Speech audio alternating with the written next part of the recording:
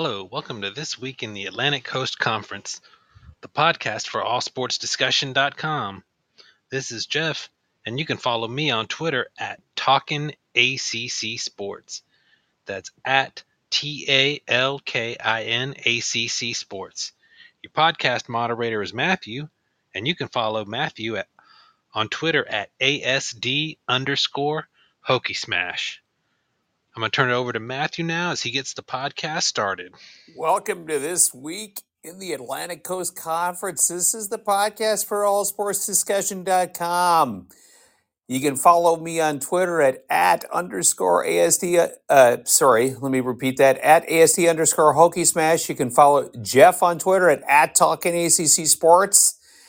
You can follow our site Twitter account for All Sports Discussion at AllSportsDACC. Again, this is the longest running independent ACC podcast in the country. And before we get to some major news here, Jeff, we're here to discuss the college football playoff tonight. Some major news. I want to tell you actually about some good news. Are you ready to hear some good news, Jeff? Yeah, go for it. Okay, sure. So, do you know who Feldarius Payne is, Jeff? Have you heard of that name? You've heard the name, right? Plays for Virginia Tech, defensive lineman. Yep. Yeah, a lot of people, he doesn't really jump out to you right away because he did make, he spent a couple of years at Nebraska, then he transferred to, then he went to a community college, and then he was out last year at Virginia Tech. He came to Virginia Tech as a graduate transfer. Right now, Pro Football Focus has him as one of the top defensive linemen in the country and the top defensive lineman in the ACC. And a lot of times this year, I kind of had used the phrase, the hashtag "bring the pain" every time he sacked somebody, because he led for a couple, at least for a couple consecutive weeks in the ACC, he's led the league in sacks. And Virginia Tech's kind of ramping up that famous pass rush they've had, where they've kind of have wreaked havoc on quarterbacks. But I almost felt that I had to use the hashtag in a different way today, Jeff, because Virginia Tech was behind Louisville at half playing men's basketball. They were able to squeak out the win, but I didn't want to use this "bring the pain" hashtag in a different way as it would roast Virginia Tech's net ranking, right, by losing to Louisville. But luckily, they found a way to win today. So that is your good news for the day, that Louisville didn't crash Virginia Tech's net ranking. Otherwise, it would have wreaked havoc on other ACC teams. So that's your good news for the day. There was no loss by Virginia Tech to Louisville. Even though Louisville is a little better than they were last year. I mean, you were right when you said that last week. You said they're a little bit better than last year, but still, that would have been tragic to see that happen. And because you have the effects of what would happen, if you're losing to Louisville, then Virginia Tech's tagged with losing to the worst team in the ACC, and the next team that plays Virginia Tech, oh yeah, they lost to Louisville. Then that starts making the rest of the conference look, perhaps not so great. So that's your good news for the day. Louisville did not ruin or play this domino effect of ruining everybody's schedule strength here in the ACC. So that's the good news for the day. Jeff, it's time for open microphone here time. I mean, we had a big announcement time, and I'm just going to let you cut loose here because I know you're going to have a lot to say. We're going to start out with a bang. The 4 seeds were selected today for the college football playoff. As we know, Florida State was not selected. Jeff, I want to get your thoughts on this, and we're ready to go. Let's start out with a. Yeah, to say I was surprised by that was an understatement. The pure absurdity of Florida State being left out was so far off my radar. I didn't even think it was a possible. I thought the discussion was a complete joke. It was funny. I was watching ACC Huddle, and former Virginia Tech player Eddie Royal was on there, and that's how he described it as well. He's like, when they were talking about it last night, I thought this was a joke, He's like, it's not possible. And of course, we know what happened today. And it's really hard to say, to think about what you want to say when something like this is. But I think what's been made clear today is results don't matter. It doesn't matter if you win games. It doesn't matter who you beat. It doesn't matter the final scores of games. It doesn't matter, what happens on the field.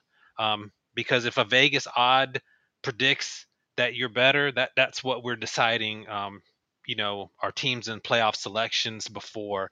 Thankfully, we didn't do that when Oregon played Washington the other night, as Washington was a near double-digit favorite. And won the game outright. But if this selection committee apparently had the opportunity to choose between Oregon and Washington, it would be Oregon in the playoff, and not Washington, because they've used some kind of bizarre game predictor analysis that we don't understand, to make their decision. I don't even know what else to say. It was just mind-boggling. Okay, so let me ask you a follow up question on this. And this is, I mean, I'm going to ask you actually a really hard question here now. Should Jim Phillips resign? Um, I don't know if that would be the worst thing to do. I think he's failed in a couple parts here. And in a way, I don't know if he knew I don't think he knew how to handle the situation.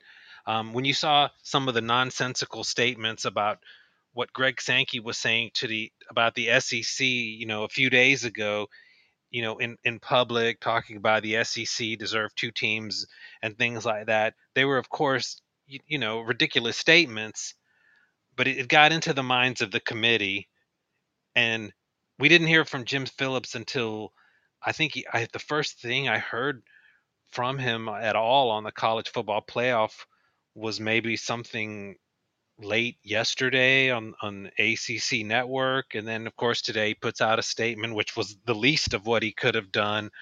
Um, so I do think he bears some responsibility for not being out front on this from the get go. I mean, he should have been making statements on radio shows. He should have been demanding airtime on ESPN, or at very least ACC network. But he didn't do any of that, and that's kind of been his MO since he got there. He just doesn't get out in front of any of these situations, to just be a voice, for the ACC. That hasn't happened. And maybe you could be a commissioner like that 20 or 30 years ago, but that doesn't work in the social media age. I mean, and it's not like you just have to blast off every time you feel like it, but you got to have a presence out So, like a there. strategic plan. And It's like and a he strategic plan, like I have been talking about for Yeah, weeks. you got to be For you got to years. be transparent about the plan. You've got to, you know be out there and be in front of what's going on. And like I said, that doesn't mean you have to blast everything and just say all kinds of crazy stuff every 5 minutes. But this was a situation that it would have made a lot of sense for him to start giving interviews during the week. That, hey, if we have an undefeated ACC champion, they need to be in the Not just playoff. during the week. You would have done this. You would have done this all year. And that would have made the most sense, but at the very least, this week. But I don't think I heard anything from Jim Phillips since early September. Yeah, right, Maybe right. he's And I'm going to blast him on the blog. I think Jeff, because I asked that question for a reason because I think he has totally failed at the strategic communications uh, aspect of his job. I don't think there's anything else to describe that but an utter failure. yeah. I mean, I think at this point you have to say, he's currently failing at what he does. Um, the bare minimum of what you should do is be out there promoting the conference. You have a television network on ESPN, and I will say I do think the ACC network itself has been, pretty darn good about, trying to promote the teams. On the huddle tonight, you had EJ Manuel, former Florida State quarterback, Eric McLean, former offensive lineman for Clemson, and Eddie Royal, who played at Virginia Tech, and they all collectively like blasted the result of today. Now they probably got suspended by ESPN right after they did it, but you know here they were, on their network talking about what had happened, and how wrong it obviously was, which it was, no question about it. Um, and you have this avenue of which you can go out and give interviews and promote the conference. The thing is even if ESPN doesn't put it on there, someone's going to pick up the comments if you go on the ACC network. As soon within 10 minutes of those three blasting the selection, it was all over social media. People were putting clips out there. It's not that hard. You literally have an entire network that you know would have put you on TV to talk about it. You're absolutely right, Jeff. I'm with you 1,000%. So I want to go through just a couple. I'm going to read through the bowl games with you, Jeff, because I want to transition to what the schedule is going to look like, and then I'm just going to ask you some questions. So just to make sure that our readers don't know it, I'll go through these real quick, and then I'll come back and ask you some questions, okay? Because these are, I mean, by all intents, I mean this is a record, I think, for the ACC, right? With 11 bowl eligible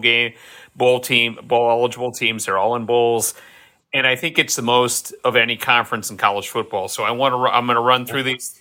Not that it matters. Yeah, but I'm going to run through. I'm going to run through these because you've got Syracuse to South Florida. That's on the December 21st.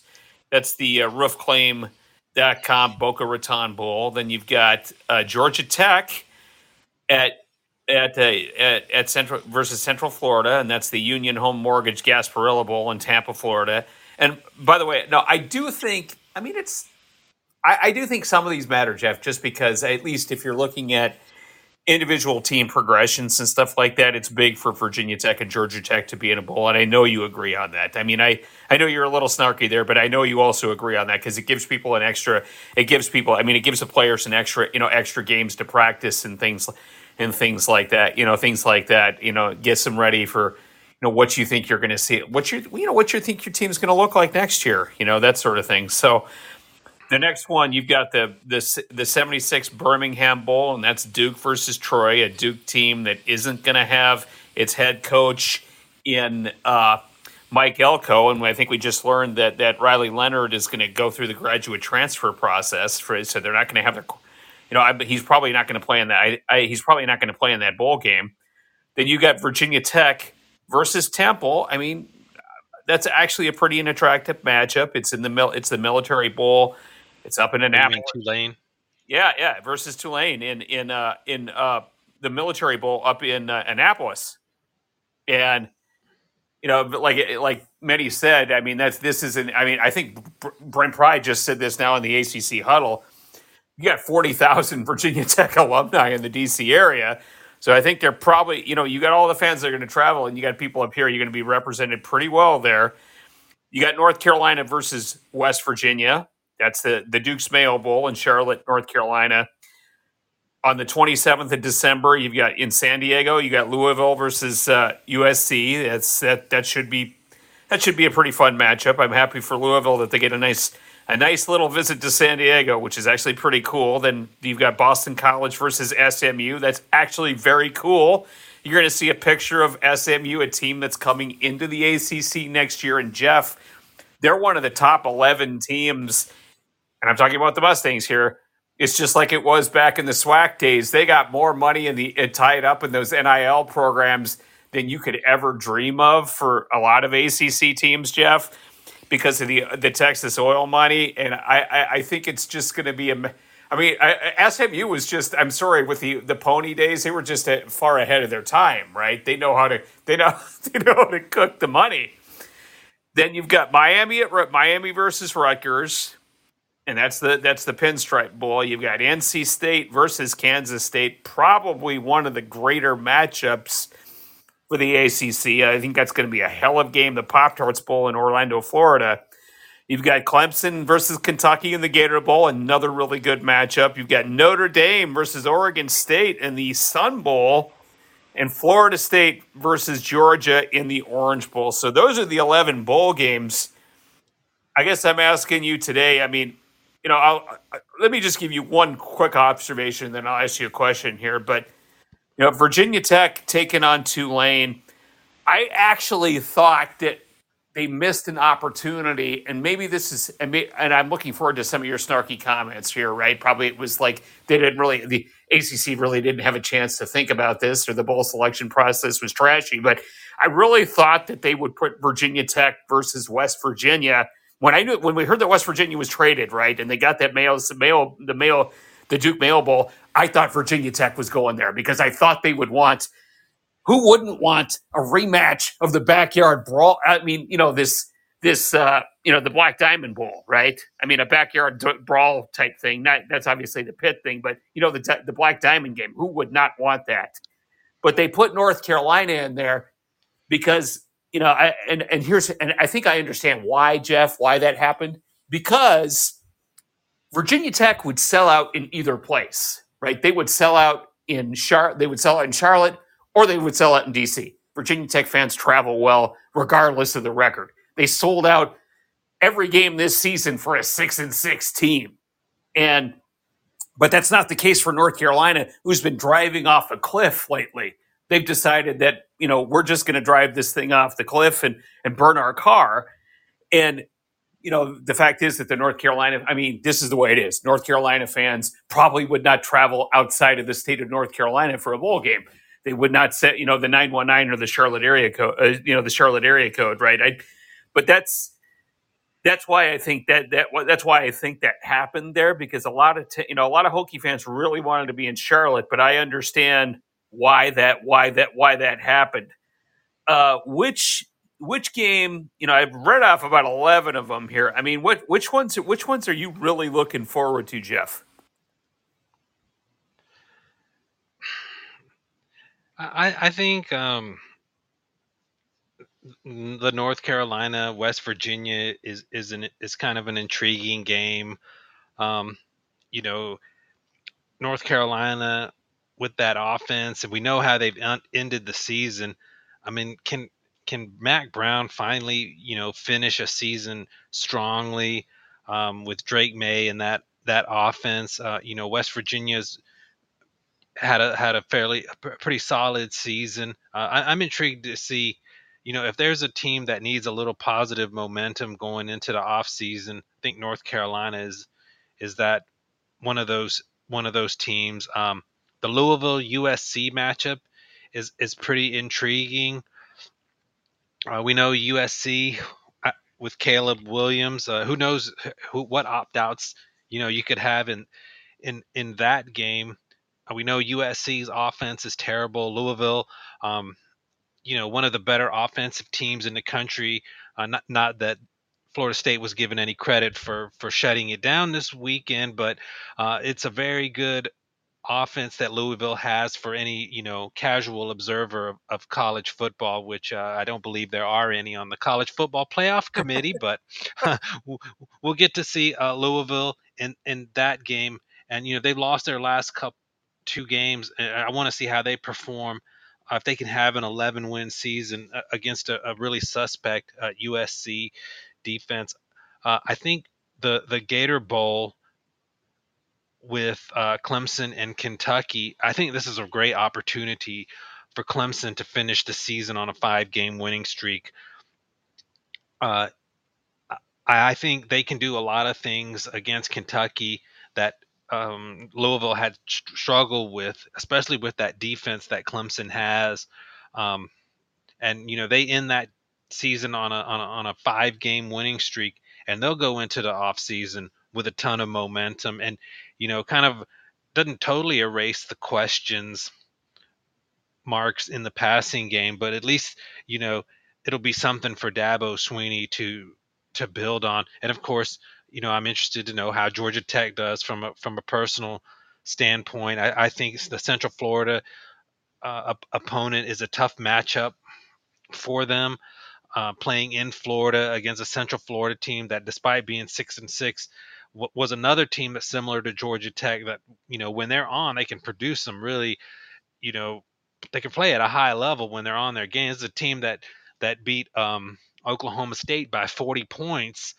That we saw in the Big 12 title game, that Texas got so much credit for beating um, a team that 6-6 UCF beat by 6 touchdowns, but not that matters either. And those are the games that are kind of interesting. What does frustrate me though, Matthew, is usually we look at these bowl games, and each year we've looked at them and always said, the ACC needs a quality bowl season. They've got to win games to change that perception, to change that narrative. And it is a little bit disheartening to go into this bowl season and know that the ACC could win all 11 of these games, and it will not change the narrative. It will not change the perception uh, of the league.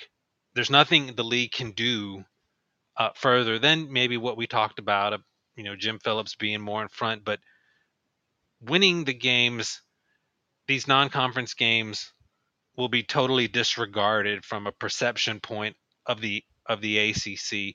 Now, what you said, you made a great point that for individual teams, I do think these games are still very important to provide momentum into the off season, to get those extra practices, and individually, uh, I think the games are still quite important. But collectively, from a league perception and league narrative, I don't think there's going to be any value to them whatsoever. Even Florida State, if they were to beat Georgia by 100, we would only hear that Georgia didn't want to be in the game, and that's the only reason Florida State won. So it's a no-win situation collectively from the league, but individually, I think there's a lot of importance to be placed on these games. Very good point. Very good point. I can't stress enough, and I'll repeat myself. NC State and Kansas State, I think, is going to be a really good game, Jeff. Yeah, Because that's a great point. that's Great point. I totally forgot about that one. that is I do like that game a lot. yes. I mean, it's a strength on strength thing because you've watched Kansas State as much as I have, Jeff. They're going to come right at you just like the Bison did. There's no mystery on what they want to do, right? Like what the NDSU Bison did. That's what Chris Kleiman did at North Dakota State. He ran the ball with his big offensive lineman, and he dared you to stop them. And NC State's going to try to stop the run. Now, I'll just be, I'll be interested to see, how many points are scored in that game, Jeff. I mean, I am taking the under in that game because I think it's going to be a ridiculous defensive battle, and it's one I'm really looking forward to. I will be interested to see how Virginia Tech does against Tulane because Tulane's a good team. They're legit. They're 11-2. I mean, and that Yep. Willie Fritz. Without their coach moving on. Yeah, he went to Houston. He went to Houston, right? If I'm not mistaken, he took the job Yeah. at Houston. Yeah, and so, I mean, that's certainly an X factor, because sometimes when you lose your coach, your head coach, things go. I tend to pick the other team if if the head coach is leaving. You know what I mean? And some people may be taking that approach with Virginia Tech, but I mean, North Carolina, you brought up a good point. North Carolina is the one that really needs to win this game because they can't look like they're driving off. I mean, the last couple of years, they've looked like they're driving off the cliff, and this really is no different. NC State has a chance to win, to get 10 wins. And that would be a pretty darn successful. I mean, Dave Doran, for the most part, I think we can say this, Jeff. He's been pretty consistent the last couple of years. Is that a fair statement? Yeah, I think so, and I think we have been tough on Dave Dorn in the past on here, but his second half coaching job of NC State, was as good as anyone in the conference. He did an amazing job, kind of rebuilding that team through the loss of MJ Morris, starting out with Brennan Armstrong at the beginning of the year looked like a failed experiment. And then he goes through this quarterback transition, um, and actually gets better because the defense got better. Isn't that interesting, Matthew? They went through a quarterback change at NC State and actually were a better team. I don't know. Where have you seen that before, where you lose a quarterback and your defense actually elevates your team? I don't know. I don't know where I've seen that before. You tell me.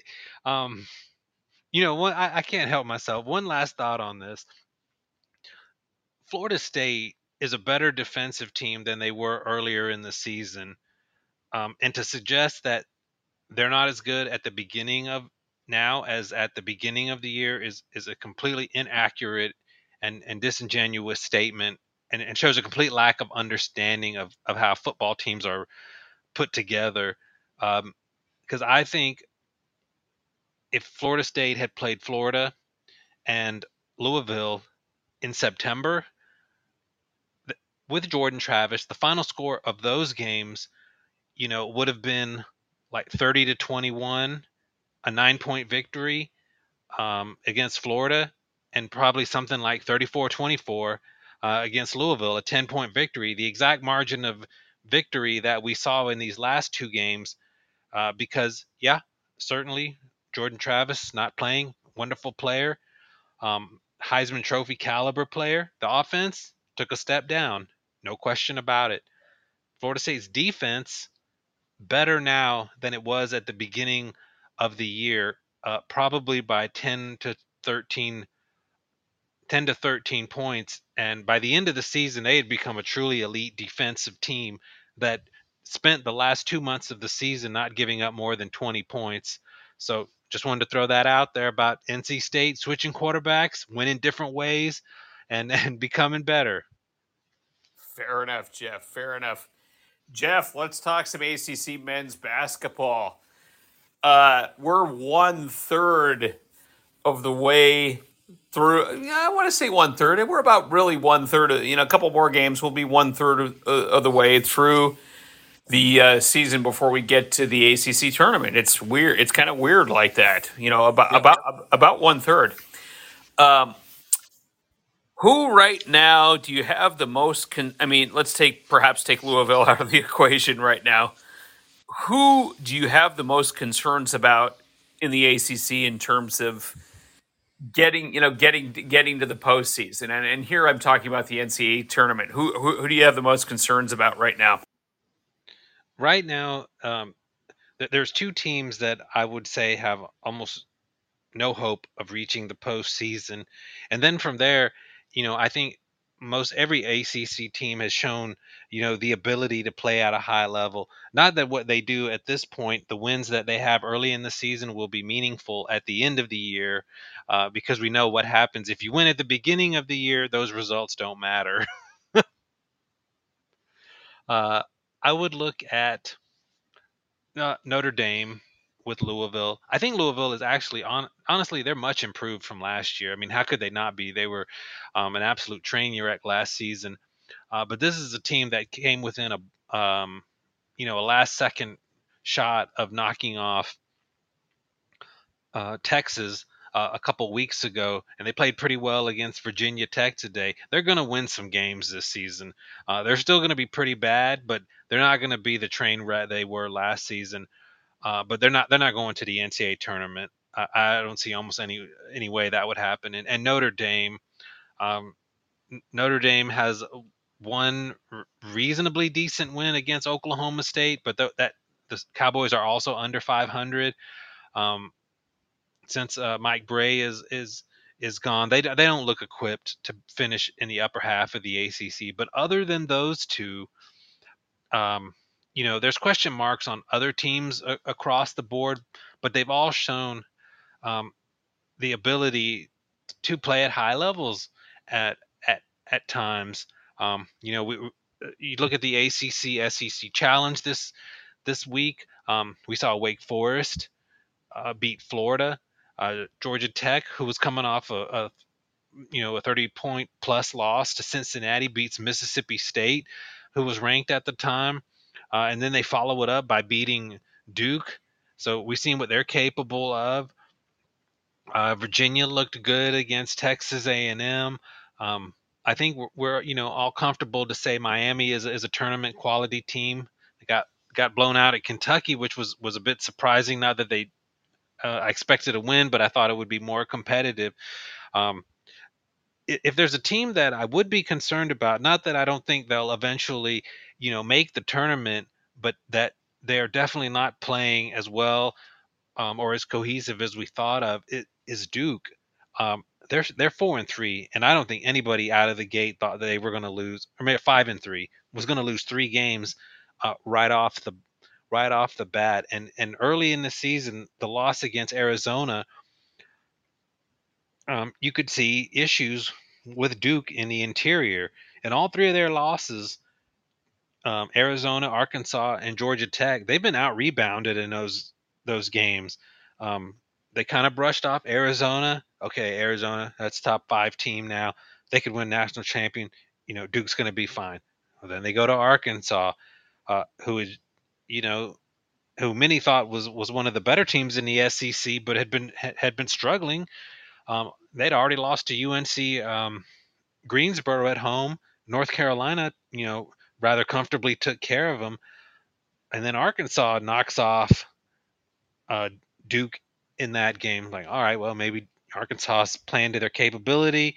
That's going to probably be a tournament team. And then they go to Georgia Tech, who had their own issues on the interior, and Georgia Tech was in control of that game for about the last half hour of that game. Every run that Duke made, Georgia Tech responded, and it was very surprising that even against Georgia Tech, who is not the biggest team, they could not establish anything consistent, on the interior. Filipowski was outplayed by the Georgia Tech bigs in that game, and that's a big concern. You wonder about Proctor's ankle.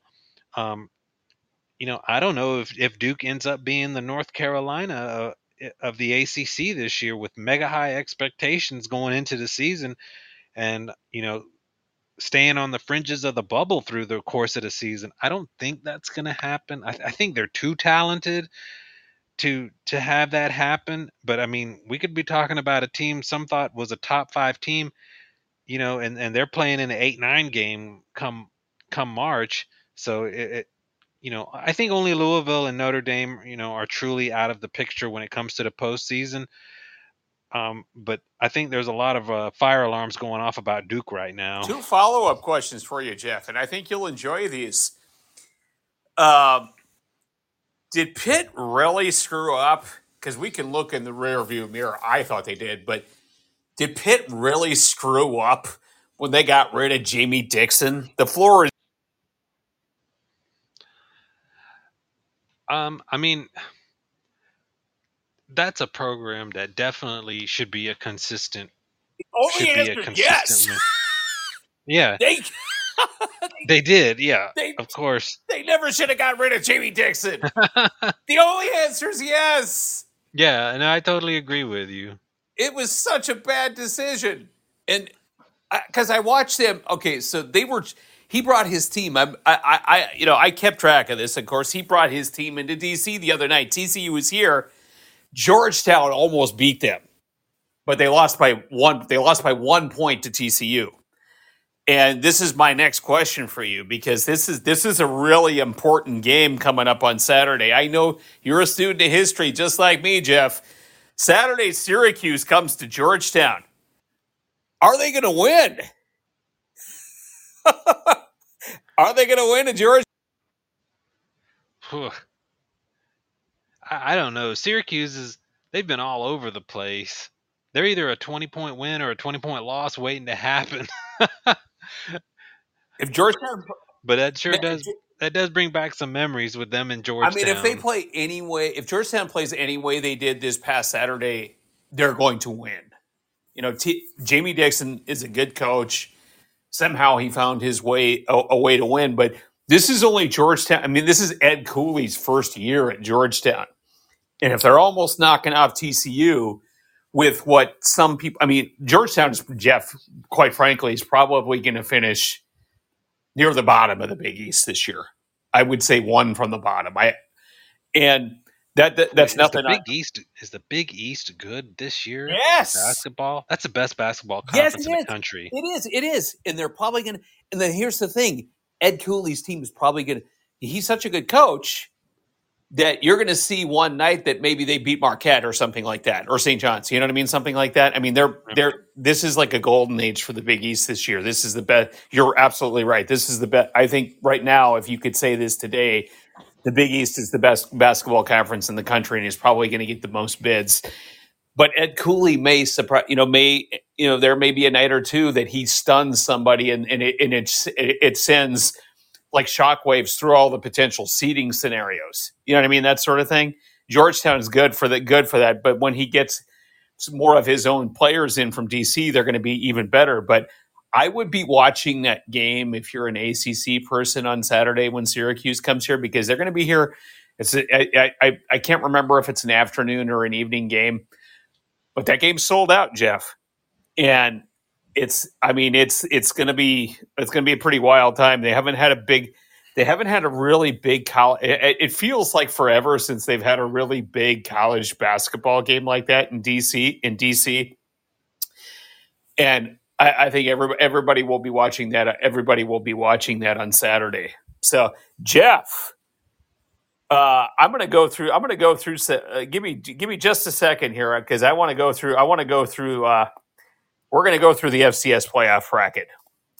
I'm going to tell you who's all playing here, because that's coming up. It's actually pretty good. I think you'll enjoy it, because next Saturday, actually, South Dakota, the University of South Dakota and North Dakota State are going to be on at 1:30 on ABC. I mean, it's actually very cool, Jeff. I mean, this is what happens now. I mean, the FCS is getting a major showcase because of the Big Ten and all these folks leaving ESPN and ABC. You're getting this major showcase for not only for the ACC and the SEC, but the FCS. So next Saturday, here are some things we want to run through, Jeff, and we're going to go through a couple of games. North Dakota State's going on the road to South Dakota, and that hasn't happened in a long time. The Bison, as you know, Jeff, you've always seen them on home with all the Bison hats on and stuff like that in Fargo, and they have to go on the road for every game this year in the FCS playoffs, and until they get if they get to Frisco, of course that's in Texas. But the quarters start next week. So here's what we got going on. South Dakota State is hosting Villanova. It's a 1-8 matchup. At the very beginning of the season, I took South Dakota State to win the national title. I still haven't changed my mind. I think they're going to beat Villanova. Then South Dakota hosts North Dakota State. They're the number 3 seed, South Dakota. I actually think North Dakota State's going to go in there and win at South Dakota. They beat the Bison beat Montana State on the road in a snowstorm last week. They blocked a field goal as time expired for the tie for Montana State to win that game. And this was in the snow in Bozeman. Then you've got Furman from your home state, Jeff, going on the road to Montana, where it's probably going to be snowing. I'm taking Montana in that game. And finally, you've got Albany going to Idaho, and I'm going to take Idaho there. So any disagreements with me, Jeff, on those 4? No, I don't have a disagreement, but I'm gonna trust you on here, because you know a lot more about this division of football than I do. I mean, hey, you know what? It would be interesting if Furman won, because then North Dakota State would actually have to go down there if they beat South. If they beat South Dakota, they'd actually have to go down to South Carolina. But I don't see any of that happening. I'm kind of taking, except for NDSU, I'm taking pretty much all chalk, as they say. I'm not taking a whole lot of risks there. Not taking a whole lot of risks. So, I guess we're gonna get ready here to close out the podcast, Jeff. I'll tell you something really quickly in my open microphone today. Be kind to people, right? Be kind to people, because I was at the gas station today, and there was this, I was filling up, putting some gas in my tank, and this older Asian guy drives up. He's in his Jeep. And he says, he just says, "Sir, please don't be angry at me. Please don't be angry at me." And I'm thinking, dude, I'm here in Alexandria, Virginia, right? Where there's 200,000 people that live in this city. It's about which is only 9 miles, nine miles of space. So it's very dense, right? It's right outside of DC. And in fact, during the week, Jeff, there's 500,000 people here. So it really almost doubles in size, right? More than doubles in size when all the workers come into town here. And he says, "Sir, please don't be angry at me." And I'm like, dude, I've never met you before. Why would I be angry at you? And he's like, "I need, my wife, my wife left, in my, in our other car, and my wallet's in there, and I need to get some gas, so to drive to Landover, and I'm almost on empty." And he goes, I can Venmo you back." I was like, "Well, no, I don't want to give you my phone." I was thinking in my mind, no, I don't want to give you my phone number. Of course, I'm not doing that. And I gave him $5, to fill up his, to at least get him enough gas to drive to Landover, Maryland. And he was very appreciative. So be kind to people. Be kind to people. It's the holiday season. You would want that to happen to you. So that's my open microphone for this week. Jeff, you're up. Yeah, we've been talking college basketball here. I got a question for you, Matthew. Right now, at this moment, who do you think is the ACC's best basketball team? Because I think it might be the Clemson Tigers. They're the only undefeated ACC team. They went on the road. They won at Alabama. Um, they went on the road today, controlled the game against a Pitt team, and they struggled a little bit early in the season, but managed to not lose in some of the closer games against like UAB. And now Joe Girard, I mean, he's fully integrated in that offense, and they've got quite a 1-2 punch going with him and PJ Hall inside and out, and that's not even getting to some of the other players they have on that team, and they can score from a variety of positions. I think right now, today on December 3rd, I'm ranking them number one in the ACC. I'm not saying they'll remain there, or that other teams, you know, could eventually overtake them. I think certainly North Carolina has an opportunity. We're going to find out a bunch about North Carolina when they play UConn, but the first 20 minutes against Tennessee that they played against were, their ball movement in that game was impeccable, and they just ran Tennessee off of the court for 20 minutes, and then then they got a little lackadaisical in the second half, and that game got a lot closer. They ended up winning by 8, but for 20 minutes, North Carolina looked like the best team in college basketball, and very well might end up being the best team in the ACC. Virginia has looked really good outside of the one loss to Wisconsin, but I think you can argue Clemson has played the best, most consistent basketball in the ACC thus far this season, and they're going to be a very difficult team to deal with, and I would expect them to make a big leap into the top 25 polls this upcoming week. You know what? I agree with you. Today, I would, if you're putting out your top 25, your ACC poll on the site today, I would agree with you, Jeff. I mean, it's people always overlook Virginia, always, right? Mm-hmm. They say, "Oh, because you're not from the 919, the recency bias with North Carolina and Virginia, North Carolina and Duke, and Virginia will never be that caliber," and blah blah blah. No, Tony Bennett can just coach, and everybody knows that, right? Tony Bennett is a good coach. Now they lost to Wisconsin.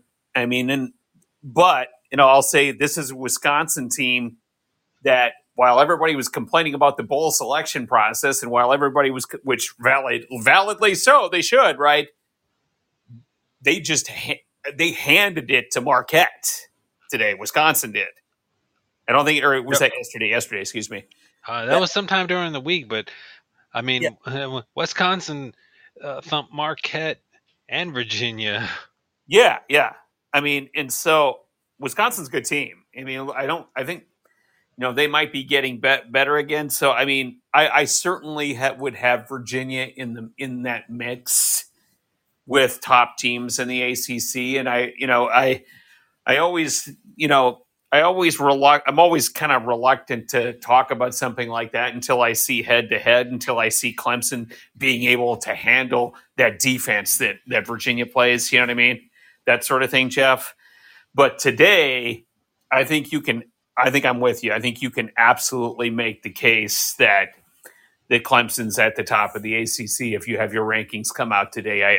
I totally agree. I totally agree with you, Jeff. One thing I want to add, for a time, I think how I've been talking about having Poteet and Lynn Kidd on the floor at the same time for Virginia Tech. It happened today. They had two big men on the floor at the same time today. I've been wanting that to happen for a long time because I think at times I see that Virginia Tech hasn't been as fast as I'd like to see them in man-to-man defense. And Duke has had this problem too. I mean, you talked about Duke here earlier in the podcast, Jeff. I mean, do you think that it's possible that they could switch to a zone, Jeff? And I'm actually not being sarcastic about. I definitely think they should. I mean, I know it probably goes against John Shire's nature, but I think they need to do something defensively because they got huge holes on the interior. Until they can, start hitting the glass better and defending better inside.